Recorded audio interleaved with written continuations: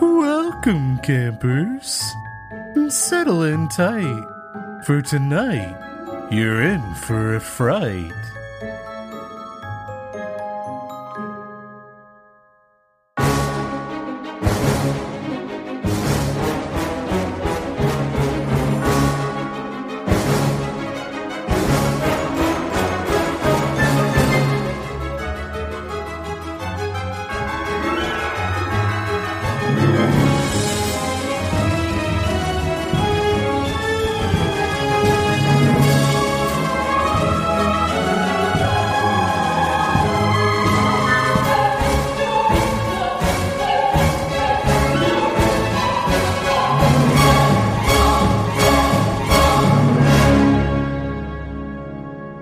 Campfire Presents Friday Night Fright. Welcome, campers, to Friday Night Fright. We are back with another this week. I'm Ryan. And I'm Jordan. And if you didn't guess by now, we are your hosts. Yeah, we certainly are. Oh, man. Hey, I'm been just a while. laying it out. Exactly. That's what I'm laying it out there. It's been a minute. Yeah. But we've been making sure that this episode was going to bring everyone to the yard. That's true. The yard will be full. It will be full. We're going to have to start charging admission, to the yard. Yeah. Otherwise, things are going to get unruly in I know. the yard. And then we're going to sell the milkshakes. Wait. What a fucking tragedy that would be. There's something. No one likes a milkshake-less yard. I know, right? That's what I keep saying. I've said that at least a time or two. Do you think we've hit our limit for references to songs no one's listened to in a decade? I mean, as long as, we don't get stuck chasing waterfalls, we'll be okay.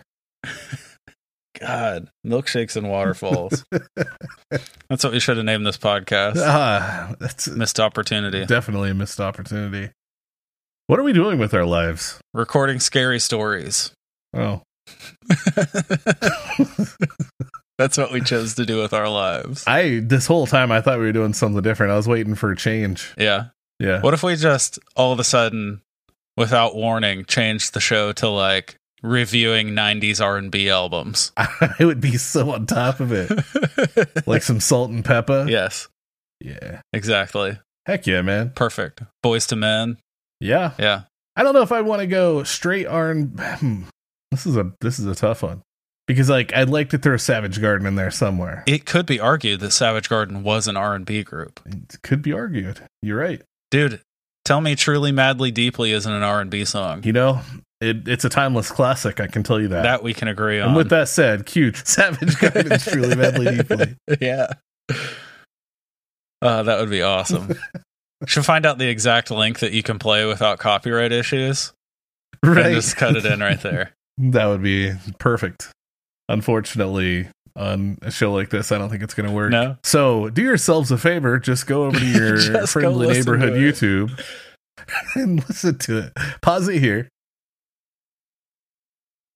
And then now we're back. What a beautiful track. That was so great. Did you love every word of it? I know I did. There are a lot of words in it.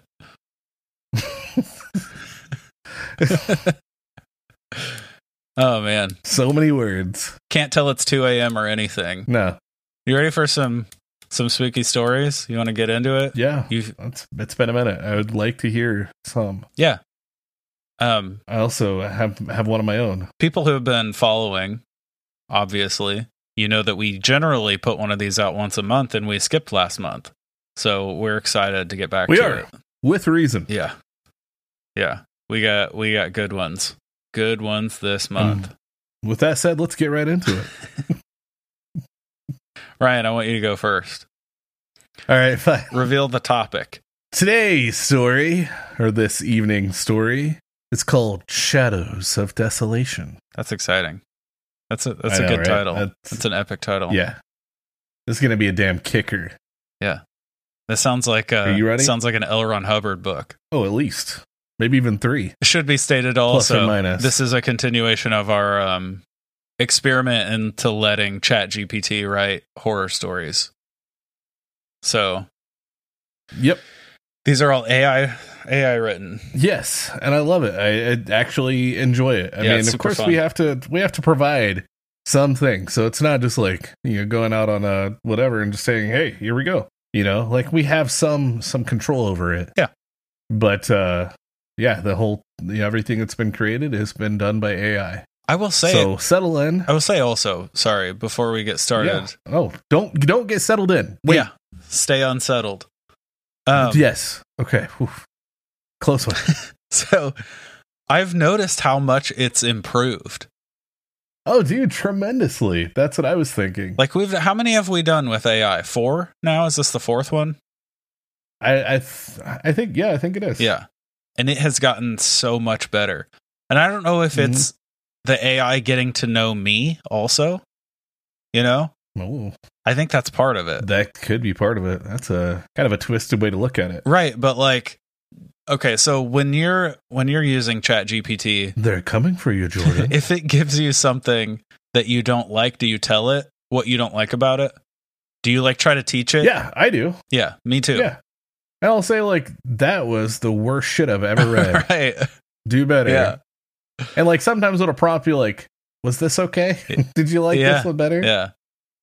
But I think it really does learn from the feedback it gets, right? So I think that's part of it. I think that's part of why it's how it's gotten better. They've updated it and all that, and so obviously there was a big difference there. But like, yeah, I think that's definitely helped and like at least production wise and everything. I mean, it's just solid. But it has gotten way the better. Writing has steadily improved. Oh yeah, for sure. Writing, like punctuation, just the overall, I mean, depth and everything is improved tremendously. Even a few months ago, it was still spitting out stories where like there were no pronouns. It was just all like, Amy went to the store. Amy walked back from the store. We had an actual conversation on that, and it's not like that anymore at all. No, it's I mean, granted, my story does refer to the names a lot, but it also refers to pronouns. But now I'm getting like solid dialogue. I'm getting like character development happening within stories. Like it's definitely much better than it was when we started. Yeah, who needs authors these days?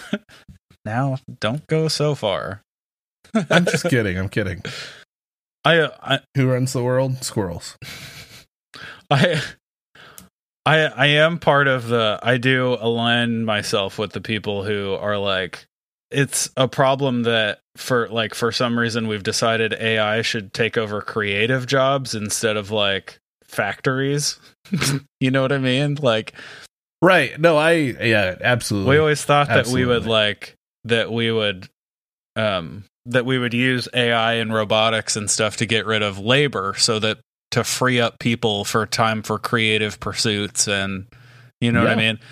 Like utopia is like all the AI and robots are off doing all the production and people are like laying around in meadows writing poetry and you know what I mean? That's the life that I want. Painting sunsets. I want to be laying in a meadow right now reading scary stories. Exactly. Right? Yeah. Yeah. Just under the night sky.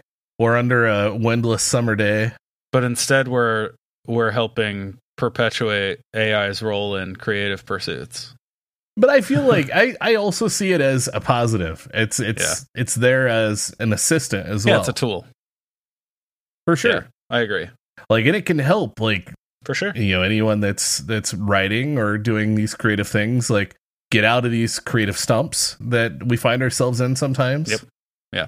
It can be like there to just even provide like a suggestion, like, oh, let's go this route. Yeah.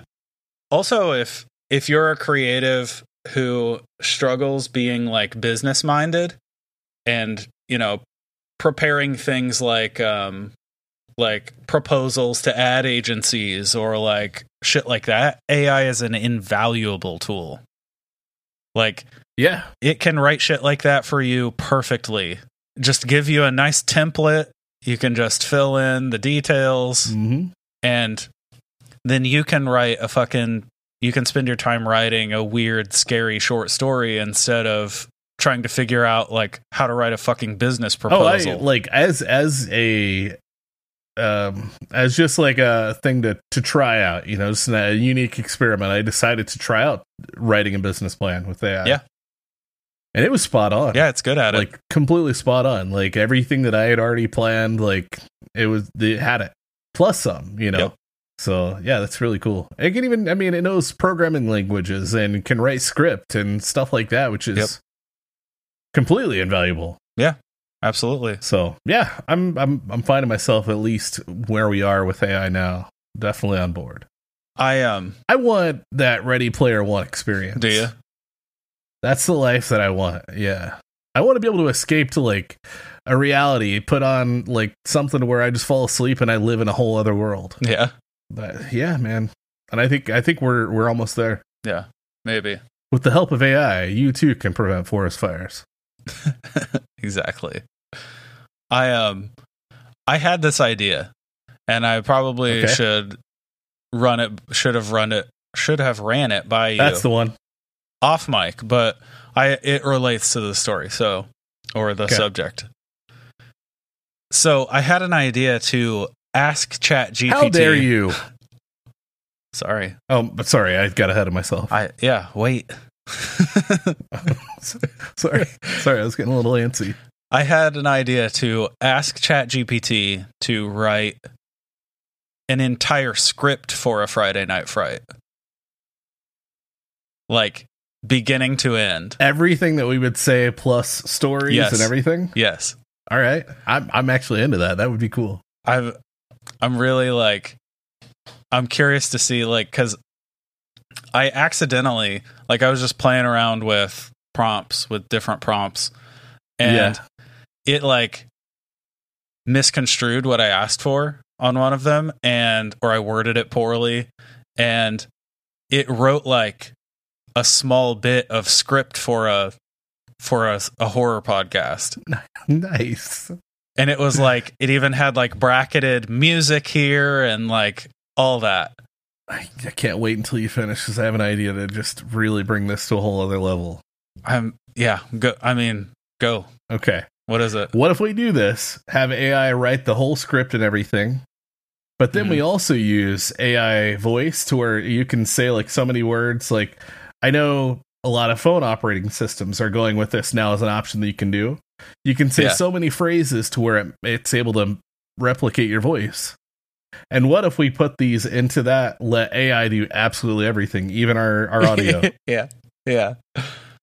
I wouldn't be against putting out one episode. I think that would be so cool. Yeah, just to like try take it to the max. Just sit back and listen to it. Dude, that would be so weird. Like, and you're hearing yourself, like, I'm sure it's going to be kind of robotic. Our laughs will be like, ha ha ha ha ha ha.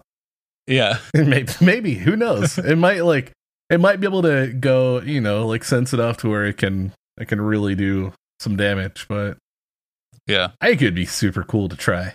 Yeah. I mean, we're experimenting with it, so why not try and push the envelope, right? I'm into it. Eventually, this is going to be an AI ran show.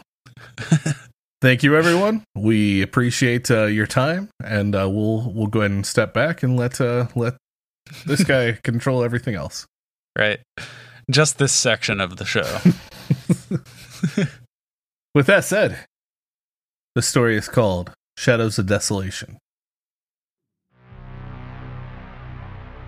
The sun hung low in the blood-stained sky as a chilling wind swept through the desolate streets.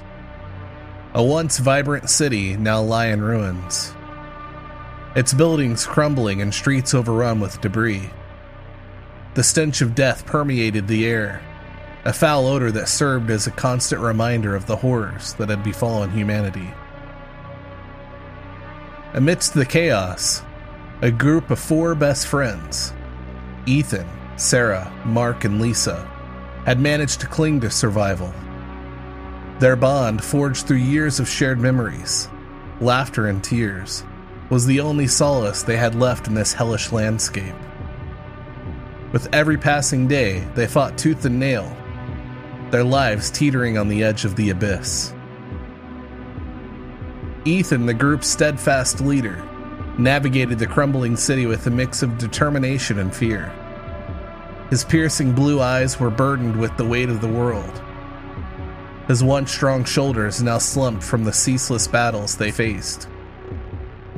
He carried a shotgun, his only reliable companion in this world of nightmares. Sarah, with her fiery red hair and fierce spirit, stood by Ethan's side. She had always been the brave one, the heart of the group. Yet beneath her tough exterior, she concealed the sorrow of losing loved ones to the ravenous hordes that roam the streets. Her weapon of choice was a blood-stained machete, its blade worn and notched from the countless encounters. Mark, a lanky figure with glasses and a nervous disposition, clung to the shadows. He had been the brains of their tight-knit circle, always seeking knowledge and answers. Now he used his intelligence to adapt, finding new strategies to outsmart the undead. In his trembling hands, he held a makeshift flamethrower, a weapon born out of desperation and ingenuity. I'm gonna try really hard not to make all of my comments editing comments this week. Okay. But I have to make one. All right. So there was a line that stuck out of my... I couldn't focus on anything after the line. Damn it. Sorry. I'm probably going to need to go back. No. So it said the ceaseless battles they'd faced. Right? That was a long time ago. But yeah. How can something be ceaseless and past tense?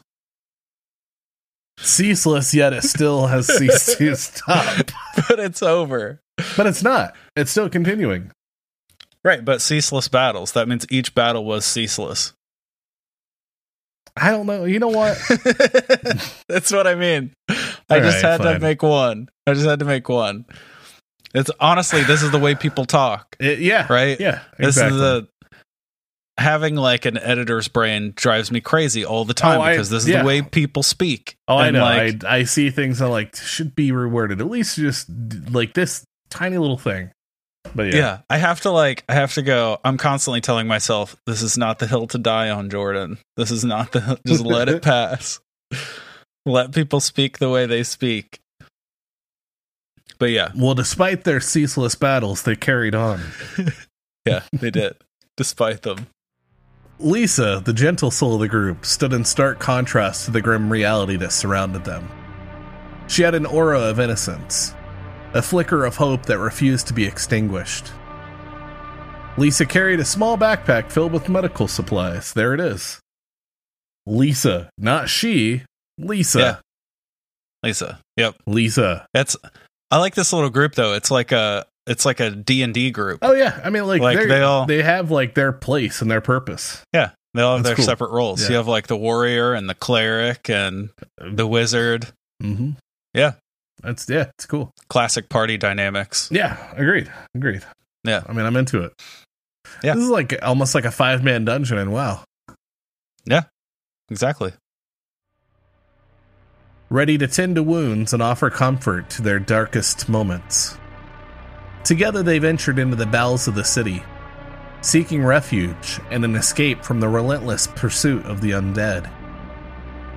They moved cautiously, the sounds of their footsteps muffled by the remnants of shattered glass and decaying rubble. As they rounded a corner, their hearts seized in their chests. A pack of zombies emerged from the shadows, their hollow eyes fixed on the scent of the living. With a chilling shriek, they charged towards the group, their grotesque limbs flailing in desperate frenzy. Ethan's heart pounded as he raised his shotgun, firing round after round into the writhing mass of bodies. Sarah swung her machete with relentless fury, severing limbs and crushing skulls with each strike. Mark unleashed a torrent of fire, engulfing the advancing horde in a wall of flame. Lisa, her hands trembling, used her medical training to tend to the wounds afflicted upon her friends. This is literally playing. I mean, yeah, it's playing out it is. Literally just a battle. This is cool. I dig it. The battle was fierce. The adrenaline coursing through their veins, driving them to fight with a newfound ferocity. But the horde seemed endless, their numbers swelling like a tide of death. In the chaos, Mark stumbled, his flamethrower slipping from his grasp. "No!" Ethan shouted, his voice filled with panic. He lunged forward to help his friend, but his momentary distraction proved costly. A decaying hand clawed at his ankle, its cold grip tightening. Ethan's heart froze as he looked into the lifeless eyes of the creature that held him captive. With a surge of strength, he wrenched his leg free, leaving behind a tattered chunk of flesh. The pain was unbearable, but Ethan fought through it, firing a final shot into the creature's skull before staggering back toward his friends. Sarah's machete sliced through the air, her strikes growing weaker with each passing moment. Mark, disoriented and defenseless, frantically searched for another weapon. Lisa, tears streaming down her face, called out to Ethan, "We have to go now!" Together they stumbled away from the relentless onslaught, leaving behind the fallen, the wounded, and their shattered dreams. The nightmarish reality of the zombie apocalypse had claimed its first casualties, and their grief and guilt weighed heavy on their shoulders. As they disappeared into the darkness, the cries of the undead echoed through the desolate city, a chilling reminder that survival came at a high price. Their once unbreakable bond now faced its greatest test. As they navigated a world where the line between life and death had been irrevocably blurred. So these are slow zombies. Yeah. I mean, these aren't like your Night of the Living or Return of the Living Dead, like driving ambulances, yelling brains, and like running and sprinting zombies. Nor are they like 28 Days Later zombies. Right, exactly, yeah. That are sprinting at you. World War Z zombies. Yeah, nothing like that. Because when they decided to leave, they could just leave. I mean, yeah, that's basically You know what I mean? Which, this is my preferred zombie. I mean, like, when we get down to it, the ones that would actually be realistic are the 28 Days Later zombies. Yeah. Like, those are, I mean, we have diseases and things like that can literally cause those type of, like, characteristics and stuff like that. Sure. And drugs. Yeah, exactly. Yep. Yeah. You know, so that I see happening one day. Some, like, you know, there's going to be some biowarfare that's going to be, like, dropped someplace that's going to cause this, and we're going to hear about it or deal with it, you know, directly one-on-one. But in this case, I love the idea of just the slow, traditional zombies. Well, it also... That's sort of a device that allows for the story to focus more on the people, because the people aren't constantly under unbearable attack. True, right. You know what I mean? It gives them the ability to escape, gives them time for the story to focus on the people. Time to develop and time to actually build the story, right? Yeah. That's why a movie like, well, for instance, that's why The Walking Dead, as a comic book and later as a TV show, is such a compelling story, because they were able to write a book about, like, this is a group dynamic and under this specific stressor. Like, it's basically a story about these people, and this is what they're dealing with in the world. Right. The backdrop is zombies. Right. Yep. Yeah. But in a situation like 28 Days Later or World War Z, it's literally here's a series of people surviving. Mm-hmm. Yeah. The group, their spirits dampened by the recent loss, retreated to an abandoned apartment building.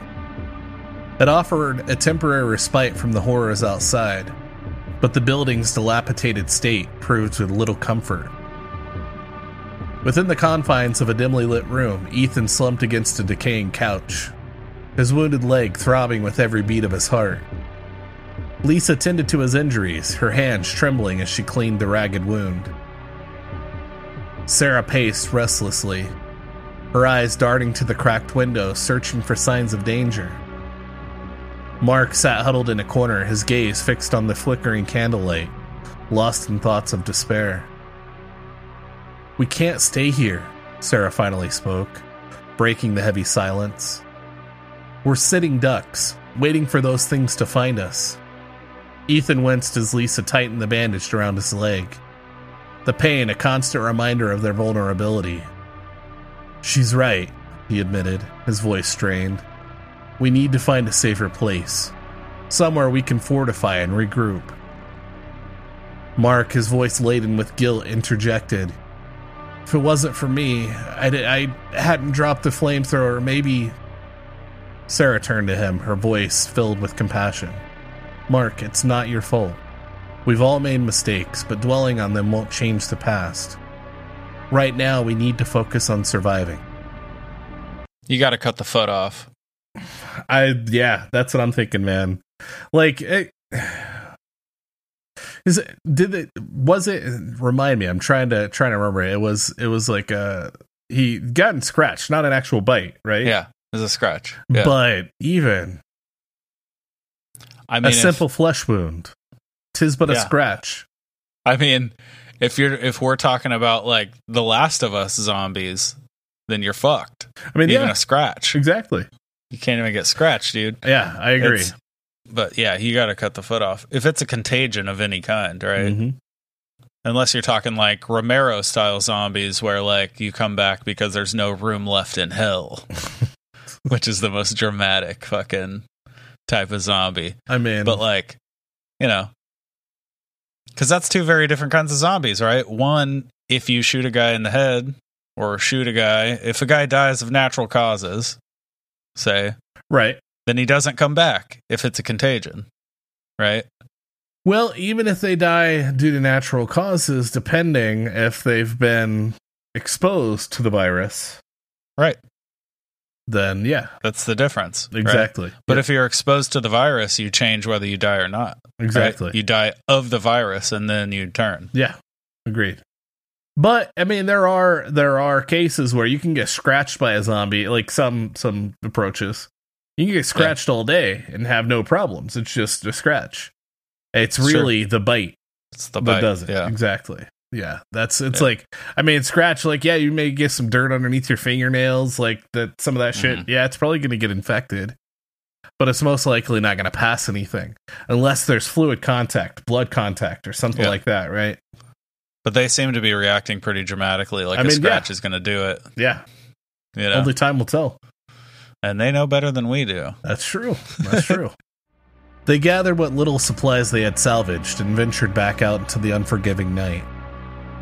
The streets were eerily silent, save for the distant moans and shuffling footsteps of the undead. Each step felt like a tiptoe through a graveyard, the very air heavy with the scent of death. As they cautiously navigated the desolate city, a sense of unease settled upon the group. Shadows danced on the walls, playing tricks on their weary minds. Every distant rumble, every creak of crumbling infrastructure, sent shivers down their spines. In the distance, a flickering neon sign caught Ethan's attention. There, he whispered, pointing towards the dim glow. An old warehouse. It might provide some shelter. Hope rekindled within their hearts as they hastened their pace, desperate to reach the sanctuary of the warehouse. The entrance loomed before them, a gaping maw beckoning them inside. Ethan pushed open the rusted doors, revealing a vast expanse of darkness. As they cautiously stepped into the warehouse, their footsteps echoed throughout the hollow space. A sense of foreboding hung heavy in the air, the silence broken only by the distant skittering of rats. They moved deeper into the darkness, guided by the faint glow of their flashlights. Suddenly, a shrill screech pierced the stillness, and the group froze in terror. Their flashlights illuminated a macabre scene, a horde of zombies, their decaying bodies hidden in the shadows, closing in on them. Panic consumed them as they fought to keep the advancing horde at bay. Ethan fired a shotgun, the deafening blasts reverberating through the warehouse. Sarah swung her machete with unrelenting fury, striking down the undead that encroached upon their space. I'm starting to think that's the only way Sarah knows how to swing a machete. I mean, it sounds like pretty, her follow-through seems to be pretty solid, at least. It's true. Also, this fucking dude needs to trade his shotgun for a crossbow. He's way too loud. I mean, yeah. Right, exactly. All they're doing is just causing more and more, attention to themselves. These guys seem like noobs, if I'm honest. I don't know, though. They seem like they're going to be pretty solid. Okay, we'll see. Only time will tell. They might all end up dead. Ba-da-da! Mark, his fear momentarily forgotten, unleashed a fury of flames, creating a wall of fire to halt their relentless march. But the zombies seemed never-ending, their moans blending with the echoes of chaos. Lisa, her face etched with determination, tended to their wounds amidst the frenzy, refusing to let despair take hold. This woman needs a weapon. I think she needs, but she's always just there can I help you? Can I get you a Band-Aid? Yeah, they made her like a straight up healer. Clean? Yeah, literally, that's her only job is healing. Which they need a cleric. They need someone who can fucking wreck shit and heal wounds. Right, exactly. She's just running from Band-Aid to Band-Aid. Yep. I have anti-itch cream too if you're feeling itchy. And she just runs out of stuff. Everybody looks at her and says, "Oh, Sarah." Ha ha ha ha ha. She's like applying sunblock to the flamethrower guy. You need a moisturizer? I've got some tanning oil. Exactly. Yeah. With every passing moment, the group's energy waned. Their muscles ached.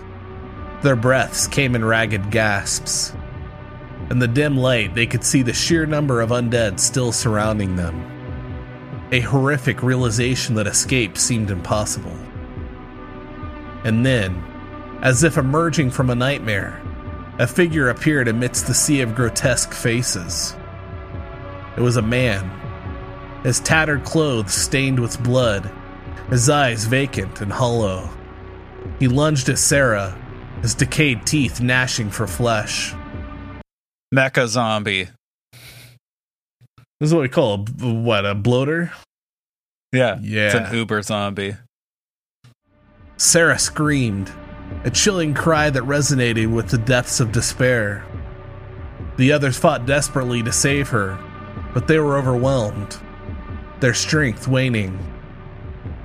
In the final moments of the relentless onslaught, the group's bond faltered. Sarah was dragged into the throng of undead, her piercing screams silenced by the ravenous jaws of the monsters. Damn. Sarah goes down. And another less mouth to feed. Man. Heartbroken and battered, the remaining three friends stumbled back, their bodies covered in blood and dirt. They had lost another, a devastating blow that threatened to tear their sanity asunder. In the darkness of the warehouse, they huddled together, clinging to one another for comfort and strength. Desperation filled their hearts as they contemplated their next move, uncertain if there were any hope left in this relentless nightmare. The loss of Sarah weighed heavily upon Ethan, Lisa, and Mark, their grief mingling with the raw, bone-deep exhaustion that permeated their beings. They found solace in each other's presence, their bond, the fragile thread that held them together amidst the chaos. With heavy hearts, they pressed forward, determined to honor the memory of their fallen friend. The city seemed to grow darker, its twisted alleyways and abandoned buildings a breeding ground for despair. The very air felt thick with malevolence, as if the world itself had become a theater of nightmares. Jesus. Right? Yeah. This is where it's getting good. This is like if Gotham City had a zombie apocalypse. Jesus. No doubt. Also, noting here for myself, I need to start using the word asunder more often. Right? Yeah. Same. It's. I mean, I don't think I've ever used asunder in a story. It's great. Until now. I like how it described something immaterial being torn asunder. Yeah. That was nice. That's a nice twist. Yeah, I like it. I think it's decent. Yeah. It's doing a great job. I mean, this AI is painting a goddamn picture. Exactly. Like, compared to before, like asking for depth and asking for detail and things like that never were as good as this is. No. Like, that latest update it's I mean, it's going to be hard to compete with now. Like, yeah. Days blurred into nights, and nights melded into perpetual darkness that refused to yield. The trio scavenged for supplies, their footsteps echoing through the silent streets like whispers of lost hope. Jesus. Right? That's so good. What is happening? They had become mere shadows, wary of attracting the attention of the undead that lurked in every corner. Finally. Jesus Christ. Like months in, one friend dead. Now they're like, maybe we should be quiet. Fucking get with the program. Old boy, like, build himself a bow and arrow set. Yeah. Not even a crossbow. He just, like, found a couple sticks and some nice yarn or something. I don't know. Would yarn work on a makeshift bow, bow? I don't think so. I don't think you're getting much tension thread, out of it, right? Yeah. You need like a very thin but very like a spider, like almost like like a spider web. You'd want like cording, right? Something with strength like but line. Give. Sure, fishing line for like a recurve bow, a classic recurve bow. Mm-hmm. Yeah. Yep. Now, if you could wizard yourself up a compound bow, you'd use like cording. You're a wizard, right. Ethan. Yeah, he is. He's the wizard. No, he's the warrior. The other dude, the flamethrower guy, he's the wizard, right? He's the one who like builds shit. Like he's like the geek, like the old hacker of the group, and now he's just like made a makeshift flamethrower. Yeah. That's some solid shit. Because that's a low-key weapon right there. Right. It's very low-key. As they ventured deeper into the decaying heart of the city, a faint glimmer of light caught their weary eyes. It emanated through an old church, its stained glass windows fractured, but still radiating a feeble glow. A beacon of hope in a world suffocating in despair. Ethan, his spirit ignited by the possibility of sanctuary, quickened his pace. Lisa and Mark followed, their footsteps infused with a newfound determination. The church doors creaked open, revealing a dimly lit interior, the scent of incense mingling with the dust of forgotten prayers. Of course, the Catholics survived. But it's just the way that it like says that is beautiful. Yeah, it is. The incense mingling with the dust of forgotten prayers. Yeah, that's stupid. Inside, they found a small group of survivors huddled together, their faces etched with weariness and despair. They were greeted with cautious smiles, their presence a glimmer of respite in a sea of darkness.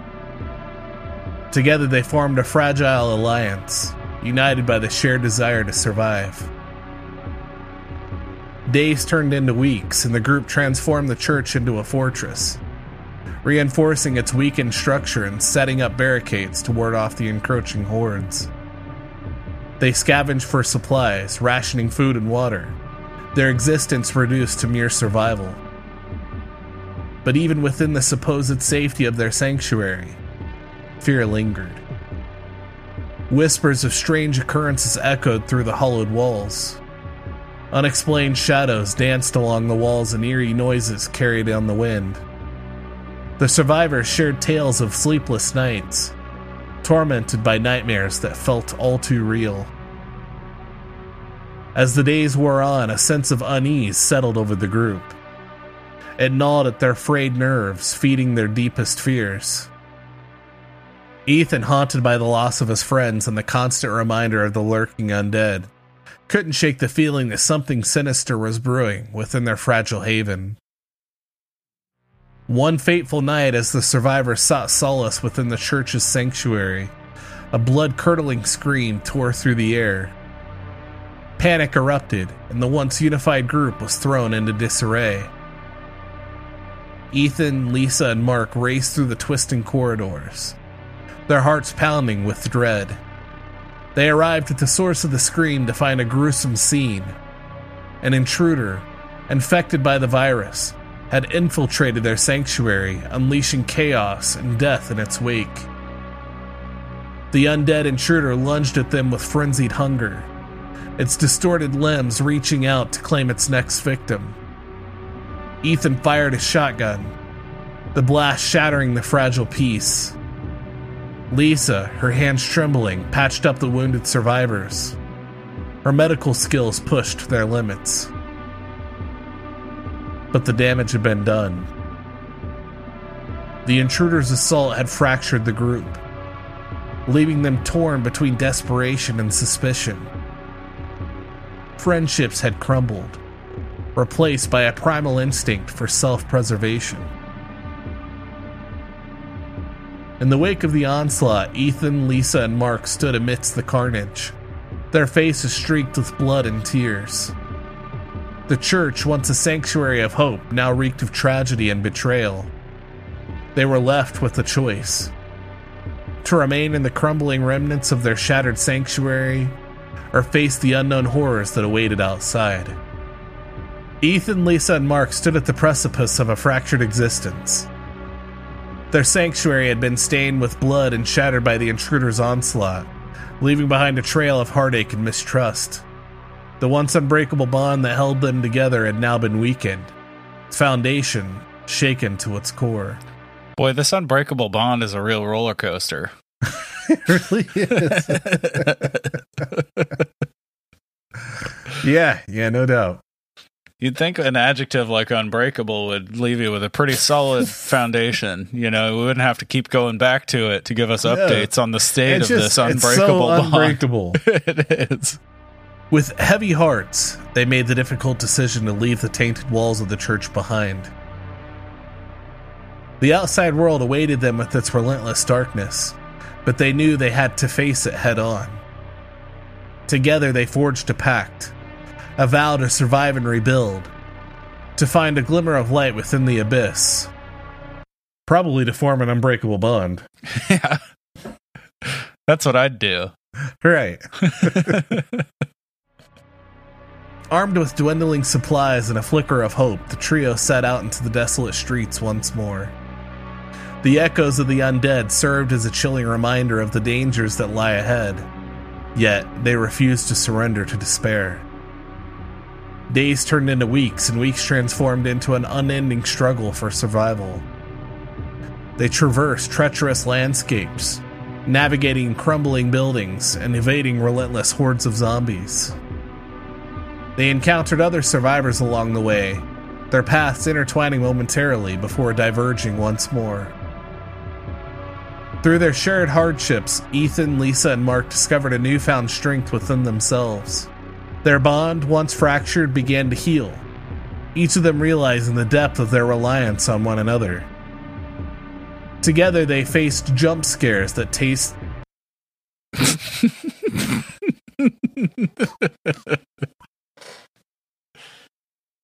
We're breaking new ground here. We're exploring the taste of jump scares.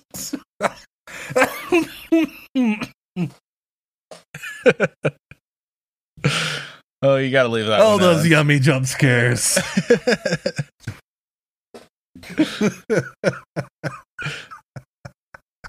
Oh, awesome.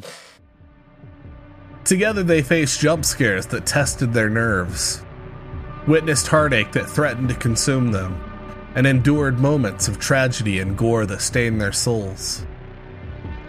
But amidst the horrors, glimmers of humanity emerged. Acts of selflessness and compassion breathed life into their bleak existence. They encountered pockets of resistance, groups of survivors fighting against the darkness with unwavering resolve. Hope, fragile but resilient, ignited a flame within their hearts. As they journeyed through the ravaged world, they stumbled upon a community, an enclave of survivors who had forged a semblance of order and safety amidst the chaos. It was a beacon of resilience, a testament of the indomitable spirit of humanity. In this community, Ethan, Lisa, and Mark found a home. They contributed their skills, knowledge, offering a flicker of light to those around them. Together they fortified their defenses, erected walls to ward off the encroaching undead, and cultivated a sense of unity that had been absent for far too long. The trio, scarred but resilient, became beacons of hope themselves. Their stories of survival, sacrifice, and redemption spread throughout the community, inspiring others to find strength in the face of darkness. They reminded everyone that even in the wake of tragedy and despair, humanity could still prevail. In the years that followed, the community flourished. A new chapter began, a chapter of rebuilding and rediscovering what it meant to live. Ethan, Lisa, and Mark found solace in the bonds they had forged, the scars they carried serving as reminders of their resilience. And as the undead horde still roamed the world, their numbers dwindled.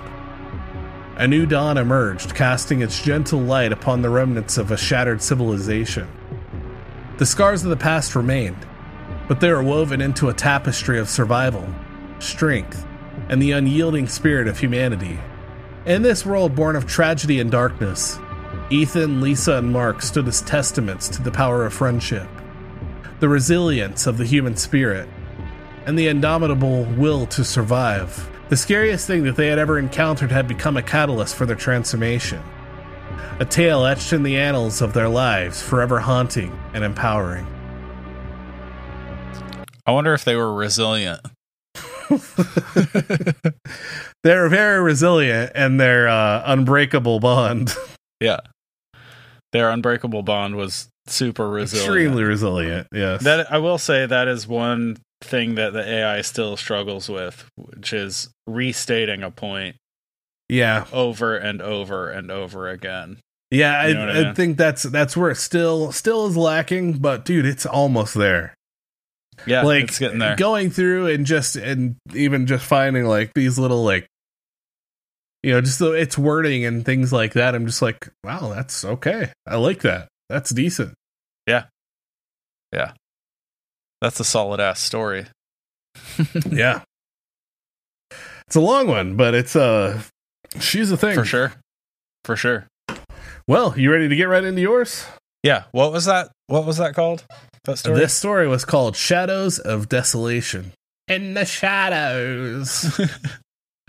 Fans of Shadows of Desolation might find a little Easter egg in my story. Excellent. Yeah. So get stoked. Dude, I am so stoked. I can tell, you know? Can you hear it? I can feel it. Oh, dude. Yeah. Yeah. Oh, yeah. Thank you. Get her, bud. Are you ready? Get right in there. Oh, yeah. Now you're freaking me out. All right, let's do it. What is your story called? The story is called The Viral Descent, A Battle for Survival. Huh. I'm getting some deja vu here. Are you? We'll leave that a story for another time. The moon hung ominously in the cloud-covered sky, casting an eerie glow over the deserted streets. The air was thick with an unsettling stillness, broken only by the occasional howl of a distant wind.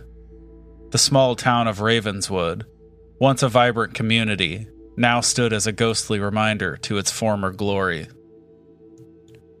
Amelia Jenkins, a young woman in her mid-20s, sat huddled in her modest apartment, desperately clutching a flickering candle for a semblance of comfort. She had heard whispers of a mysterious virus spreading rapidly, turning ordinary people into bloodthirsty creatures of the night. The news reports had become more dire by the day, and the once bustling town had transformed into a desolate wasteland. As Amelia listened to the silence, her mind raced with fear and uncertainty. The thought of venturing outside filled her with dread, but the scarcity of supplies and the impending danger pushed her to make a decision. Gathering her courage, she resolved to leave her apartment in search of answers, and if luck favored her, other survivors. With a heavy backpack slung over her shoulders, Amelia cautiously stepped out into the desolate streets. The wind whispered through the deserted buildings, creating an eerie symphony of creaks and moans. She navigated the narrow alleyways, her senses heightened, every creaking floorboard or rustling garbage bag sending shivers down her spine. As she rounded a corner, a putrid stench filled the air, causing Amelia to gag. She covered her mouth and nose with the sleeve of her jacket, her heart pounding in her chest. In the dim light, she caught a glimpse of a shadowy figure slumped against the wall. Fear washed over her as she realized what she was seeing. A corpse, its skin pale and decaying, its vacant eyes staring into nothingness. Amelia took a step back, her breath quickening. The tales of the virus had become a horrifying reality before her very eyes. The realization that she was standing face to face with one of the infected sent a wave of panic coursing through her veins.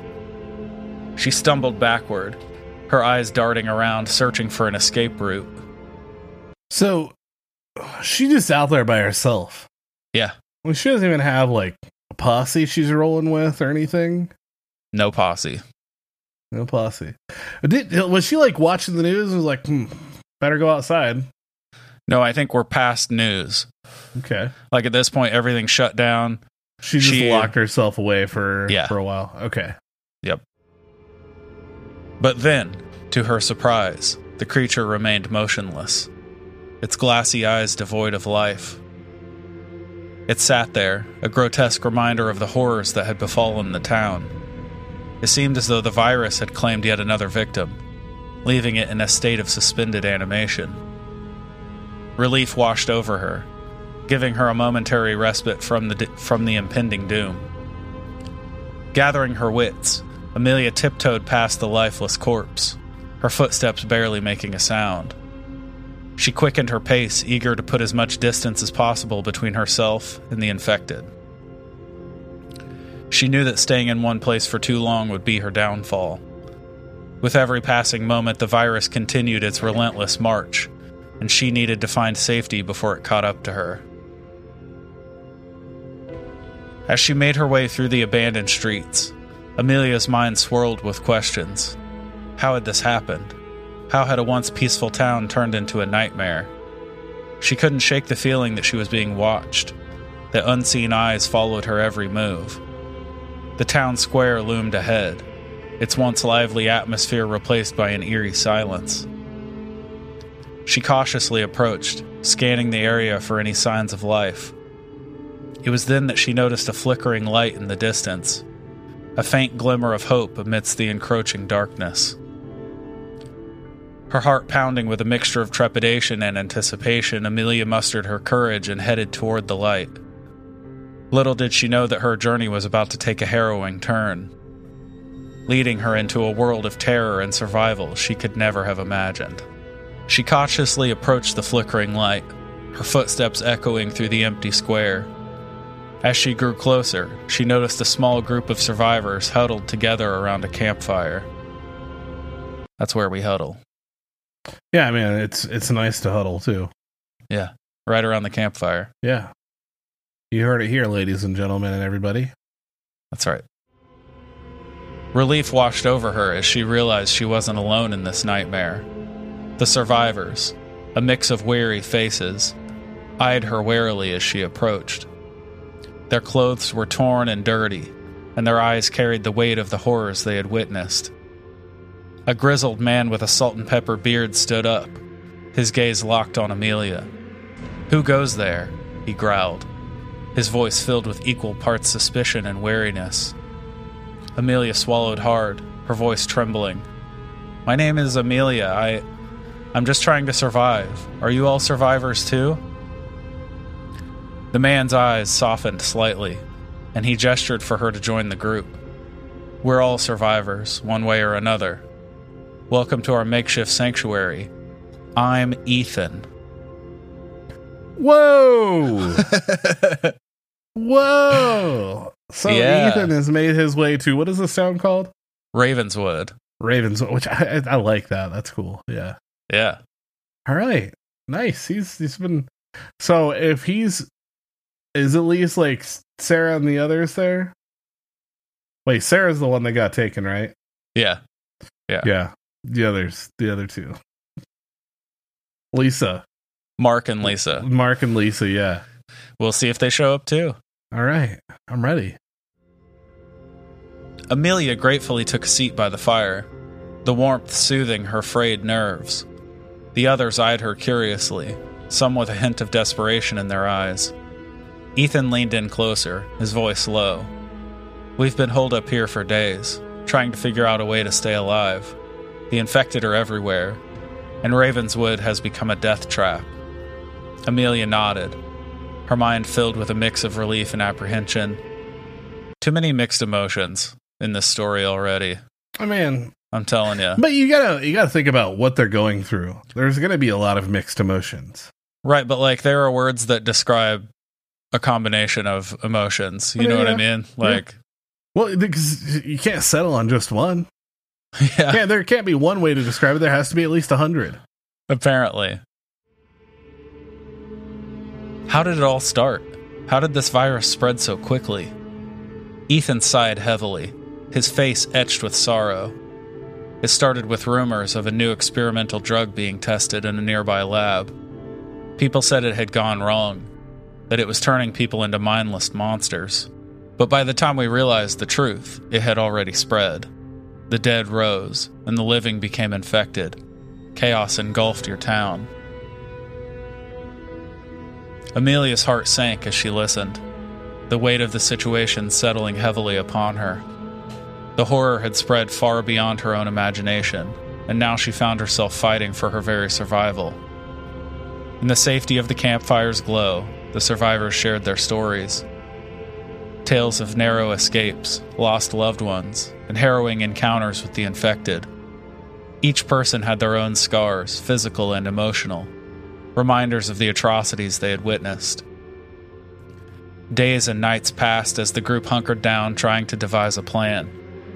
It was clear that staying in one place for too long would eventually attract the infected, drawn to any sign of life. They needed to find a more secure location, a place where they could fortify themselves against the encroaching horror. A glimmer of hope emerged when a radio crackled to life, emitting a faint signal. The survivors crowded around, their eyes wide with anticipation. A voice, scratchy and distant, spoke through the static. This is a recorded message for all survivors in Ravenswood. The military has established a safe zone at the old abandoned prison on the outskirts of town. We repeat, head to the prison for safety and supplies. Help is on the way. You know what? Like, in this type of setting, I think a prison would be the least thing I'd want to go to. You think so? I mean, I don't know. You already feel like you're confined to, like, this area. Imagine being in a prison or having to sleep in, like, a cell or something like that. You know, you're just going to feel like you're that much more... I don't know. Maybe I'm just looking into it too much. Yeah, I think you're thinking more about feelings than logistics. I mean, yeah, of course. Like, being trapped in a prison would suck. Yeah. But, like... Right. But it might be the best place to be. Yeah, because prisons in the U.S. are the closest thing we have to fortresses. You know what I mean? Yeah, that's true. That's true. You can assume they already have super tall fences, razor wire. You have all the barriers for exit become barriers for entry. There's like some prisons, some other countries that are like vacations. Like I can't even think right now specifically. The Scandinavian prisons. Like Denmark and literally you can do like activities, you get to like have your own room or a room with another person, get like a TV and an actual bed, and Yeah, you just get a bunch of free time and get to hang out and play board games. And yeah, it's like having a little sounds apartment. Awesome. Yeah.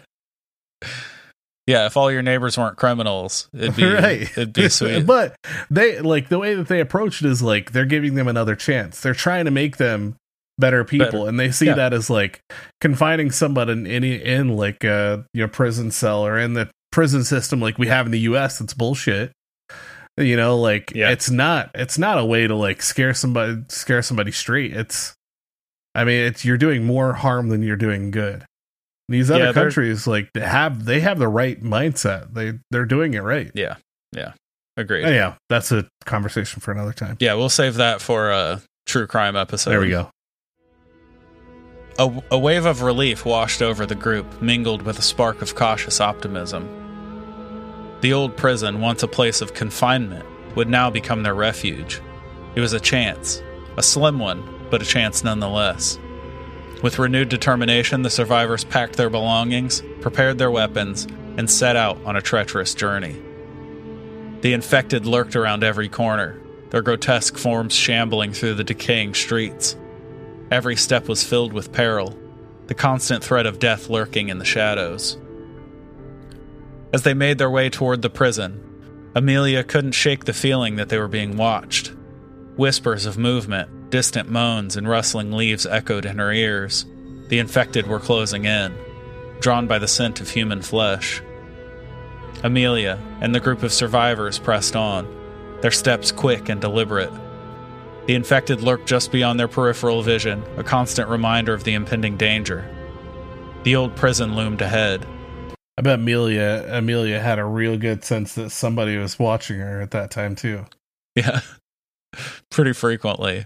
I think Amelia might just be a little bit paranoid. I mean, there might also be like armies of undead out there literally watching your every move. Yeah, you're going to be watched. Yeah.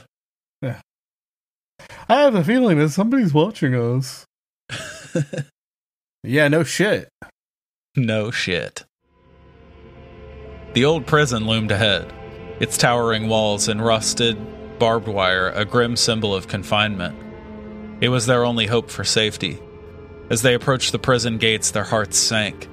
The once secure entrance had been breached, with broken chains and torn fences allowing easy access to the outside world.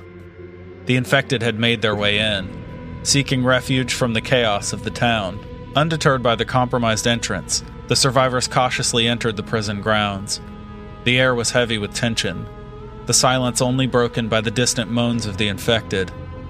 They moved deeper into the complex, searching for any signs of remaining supplies or a defensible area. It was then that they stumbled upon a grim discovery. A group of survivors huddled in a small cell block, their bodies lifeless and mutilated. The scene was a haunting testament to the horrors that had unfolded within the prison's walls. "What happened here?" Amelia whispered, her voice barely audible. The others exchanged glances, their expressions filled with a mix of sorrow and dread. "This is annoying me." It's a good mix. Ethan approached one of the bodies, kneeling down to examine it. "They were caught off guard," he said grimly. "The infected must have overwhelmed them, tearing through their defenses." Amelia's stomach churned at the thought of the brutal end these survivors had met. It was a stark reminder of the harsh reality they faced, a world where no one was safe, and death lurked around every corner. As they continued their exploration, she noticed a peculiar room tucked away in the darkest corner of the prison. The door was reinforced with heavy metal.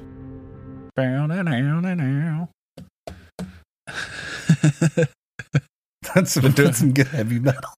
Yeah, you're welcome. Yeah. The door was reinforced with heavy metal, a clear indication that it held something of significance. Curiosity gnawed at her, pushing her to investigate further. Why? Like, come on, just leave it alone. Didn't you know that curiosity killed the dumb girl?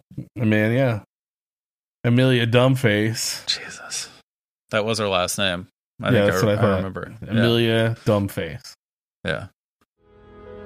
With caution, she pushed open the door and stepped into the dimly lit room. The air was thick with an unfamiliar scent. an amalgamation of chemicals and decay. Her eyes widened as she took in the scene before her. The room was a makeshift laboratory, cluttered with vials, beakers, and ominous-looking equipment. A laboratory? That's right. The remnants of experiments littered the tables, some stained with dried blood. It was clear that this place had been a breeding ground for something sinister. Her heart raced as she realized the true nature of the prison's secret. The infected were not a mere consequence of a failed experiment. They were deliberately created. Ravenswood had been ground zero for a deranged experiment gone awry. Ravenswood, a.k.a. Raccoon City. That's right. The implications sent shivers down her spine. The virus had been manufactured, its release intentionally orchestrated. It was a chilling revelation, suggesting that there were forces at work far beyond their comprehension. As she delved deeper into the laboratory, Amelia stumbled upon a worn journal, its pages filled with cryptic notes and diagrams. Because people who work in the sciences are definitely still taking notes on paper. They do. Play Resident Evil. Yeah, for sure. The journal belonged to a scientist, detailing the progression of the virus, its effects, and potential anecdotes. All that shit would for sure be on an Excel spreadsheet. Maybe they use numbers because they're on a Mac, and they didn't want to buy Microsoft Office for Mac. Yeah. I could be wrong, you're right. Could be. It was a glimmer of hope amidst the darkness. Armed with this newfound knowledge, Amelia emerged from the room, her mind ablaze with determination. What is she going to do? Create her own right, cure? Yeah. I found the cure, guys. We just have to make it. Yeah. I found a diary. She shared the journal's contents with the others, their eyes widening in disbelief. Most of them were like, I don't know shit about science. What's a journal? What's a journal? What science? If this were a video game, they would like finding this journal would lead to like a weird side quest where you have to get like 89 porcupine quills and like 14 elderberries. And, well, now you're playing WoW. Yeah. Right? No, this is like Resident Evil. It would cut to a cinematic, and we would watch all this unfold. Yeah. And a video, and then we'd be like, oh my god, it all makes sense because we figured it out. You got it. Not that the video just told us everything, but that's fine.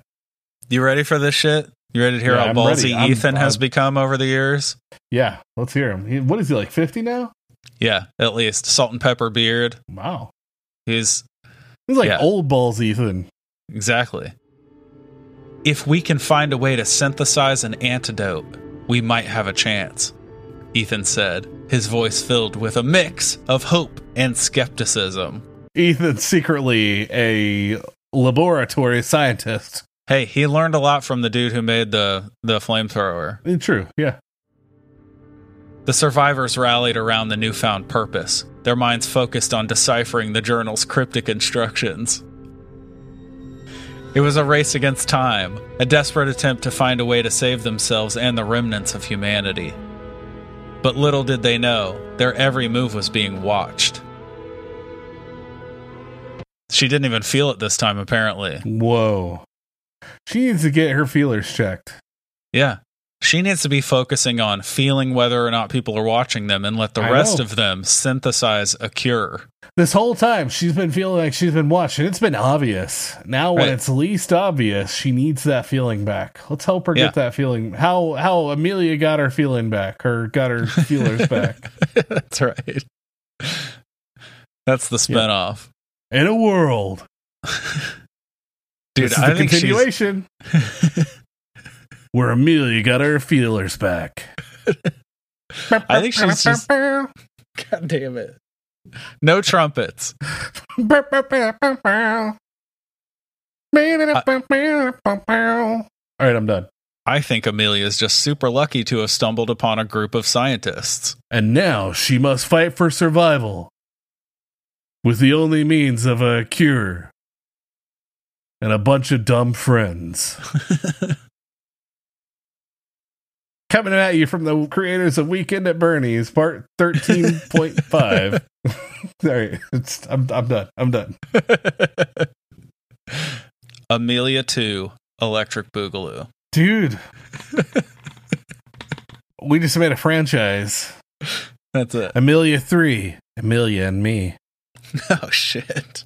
That's the YA book. It's actually a spinoff where she becomes friends with a little tiny alien named Steuben. I was going to say Steebert, but Steuben's fine. Yeah. This is like the 80s teen buddy comedy. With right. It's like, what's that? Mike and Me. Yeah. Amelia and Me. A quirky girl who always thinks she's being watched makes friends with a tiny little alien, Steuben. Yeah. What bad can happen? Find out next summer, 2075. What wackiness will they get into? All right. What wackiness? That's right.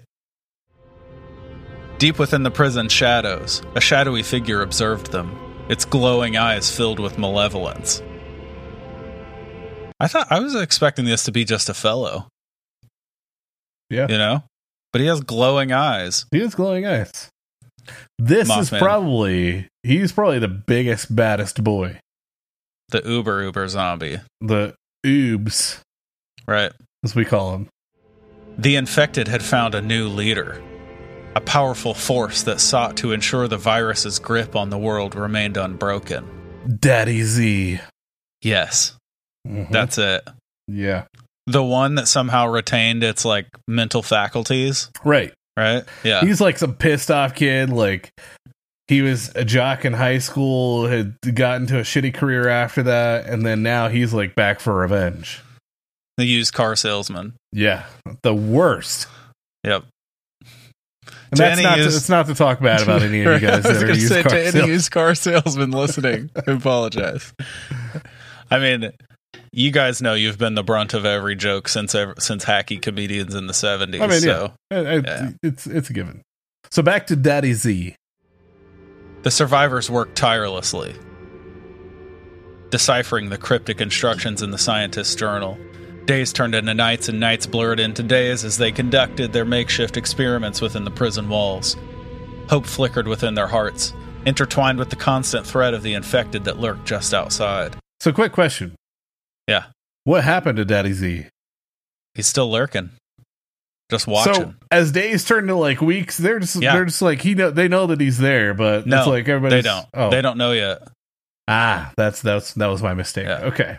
Omnipotent narrator. So Daddy Z is always watching. Correct. He sees you when you're sleeping. Yeah. He knows when you're awake. He knows when you've been bad or good. I'm not finishing it. Finish it yourself, listeners. You already did. You know you already did. Amelia, Ethan, and the rest of the group began to see glimmers of progress. They synthesized small batches of the potential antidote, testing it on the infected they managed to capture. Some showed signs of improvement, a flicker of humanity returning to their eyes, while others succumbed to the virus, their bodies convulsing in agony. In their quest for a solution, the survivors had unwittingly attracted the attention of the infected leader, the shadow figure that observed them from the darkness, known as Daddy Z. Daddy Zed. For you non-American listeners. Hey, I prefer Z over Z anyways. It makes more sense. It way more sense. It just does. Yeah. It's the metric system of letter pronunciations. Yeah. Yeah. Also Zoms. Yes. Also that. Its presence grew stronger with each passing day, its malevolent intent palpable. One night, God damn it. One night, on a night like any other night, there was a night. One night, as the survivors celebrated a small victory, a deafening roar echoed through the prison corridors. Roar! The infected had launched a full-scale attack, sensing the vulnerability of the humans within. The survivors fought back with all their might, their weapons clashing with the relentless horde. Amelia gripped her makeshift weapon, her heart pounding in her chest. somehow they were able to spend all their time they can synthesize a fucking cure for the disease, but she's still using a makeshift weapon. I mean, yeah.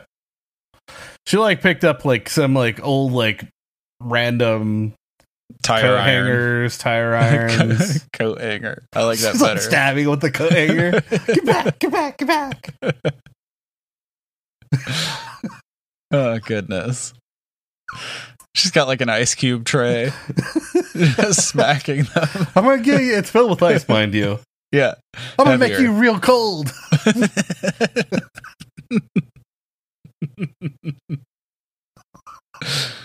This is my favorite way to fight zombies.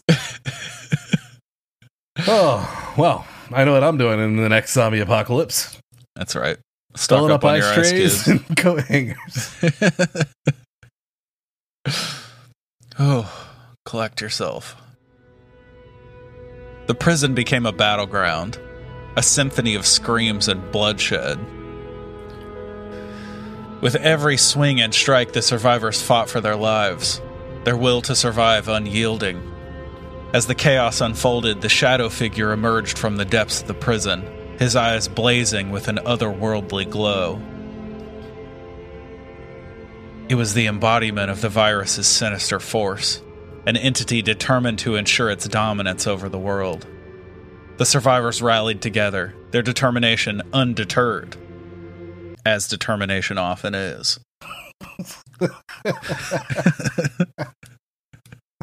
It's ceaseless. That's right. They unleashed the synthesized antidote, injecting it into the infected that could be reached. A glimmer of hope emerged as some of the creatures reverted back to their human selves, joining the survivors' ranks in the fight.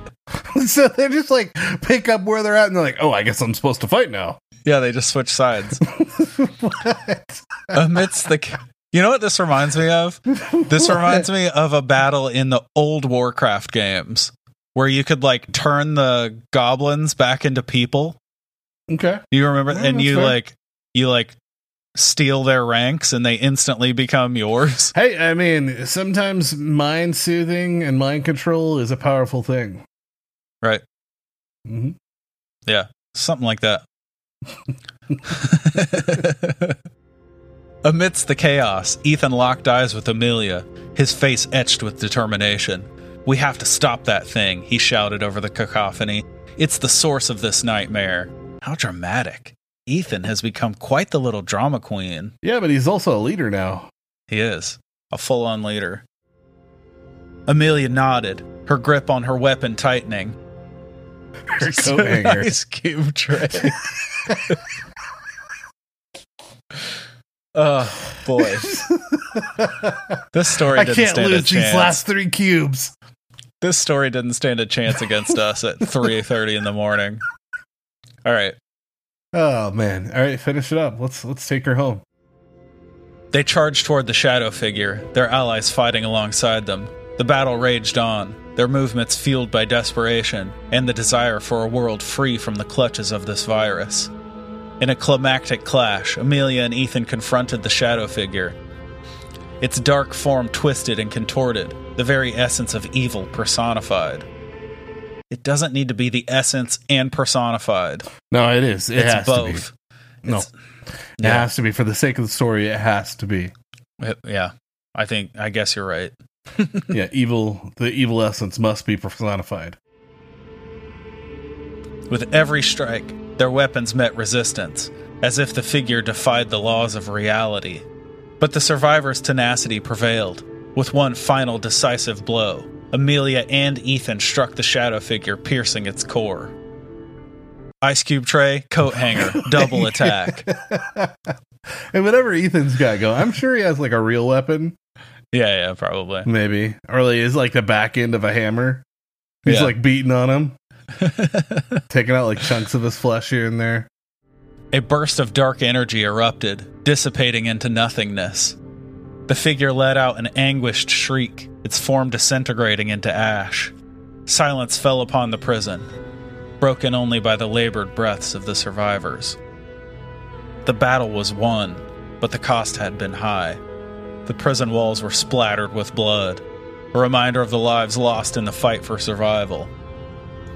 As the survivors gathered their wounded and took stock of their losses, Amelia gazed upon the desolate prison. The virus had been dealt a blow, but its scars would forever mark their lives. With the antidote in their possession, the survivors ventured beyond the prison walls, carrying hope in their hearts. The world lay before them, ravaged by the horrors of the apocalypse. But they would not surrender. They would face whatever challenges lay ahead, for they had witnessed the resilience of the human spirit, a spirit that refused to be consumed by darkness. Amelia Jenkins. That's not her last name. That's not her last name. No. Amelia Dumb Girl. Dumbface. Amelia Dumbface. Amelia Dumbface. Once a fearful young woman, had become a warrior in the face of annihilation. And as she stepped into the unknown, she vowed to fight for a world where humanity could rise from the ashes and reclaim its future. And she yelled, Amelia Jenkins! Oh boy. It was nice to have a sequel for Ethan. It was. Yeah, I'm pleased to see where he's ended up. Yeah. Unfortunate to know that the world is still in shit shambles, but right. So they leave with this antidote. Like they have like one to go spread it around the world. No, they synthesized it. They turned this abandoned prison into a pharmaceutical manufacturing plant. So like, yeah, but they can do this around the world, and they're just going to leave with it. What do they have to have millions of these, right? Yeah. You would think so. They're just carting along, just dragging it in like a Santa Claus bag behind them or something. Yeah, exactly. Just dropping it in the water supply here and there. Yep. Hey, I mean, that's all you got to do. Let it rain, you know what I'm saying? Oh, yeah. Much like, you know, most creative ventures, the sequel had nothing on the original. Yeah. I enjoyed it. I just like real sequels, it was a lot of fun to make fun of along the way. Daddy Zed was my favorite part. Yeah. He was a good character. Yeah. A solid villain. I don't know what the fuck he was, some interdimensional evil. I mean, you know, he was everything. He had a full he was chock full of the T virus. Like he became like the tyrant, you know? Yeah. He was a personification of a evil. Nemesis. Maybe exactly. Maybe even Nemesis. Nemesis was bigger, badder boy. That's true. I liked it though. Yeah, me too. I had a lot of fun with it. It was fun to listen Agreed. to.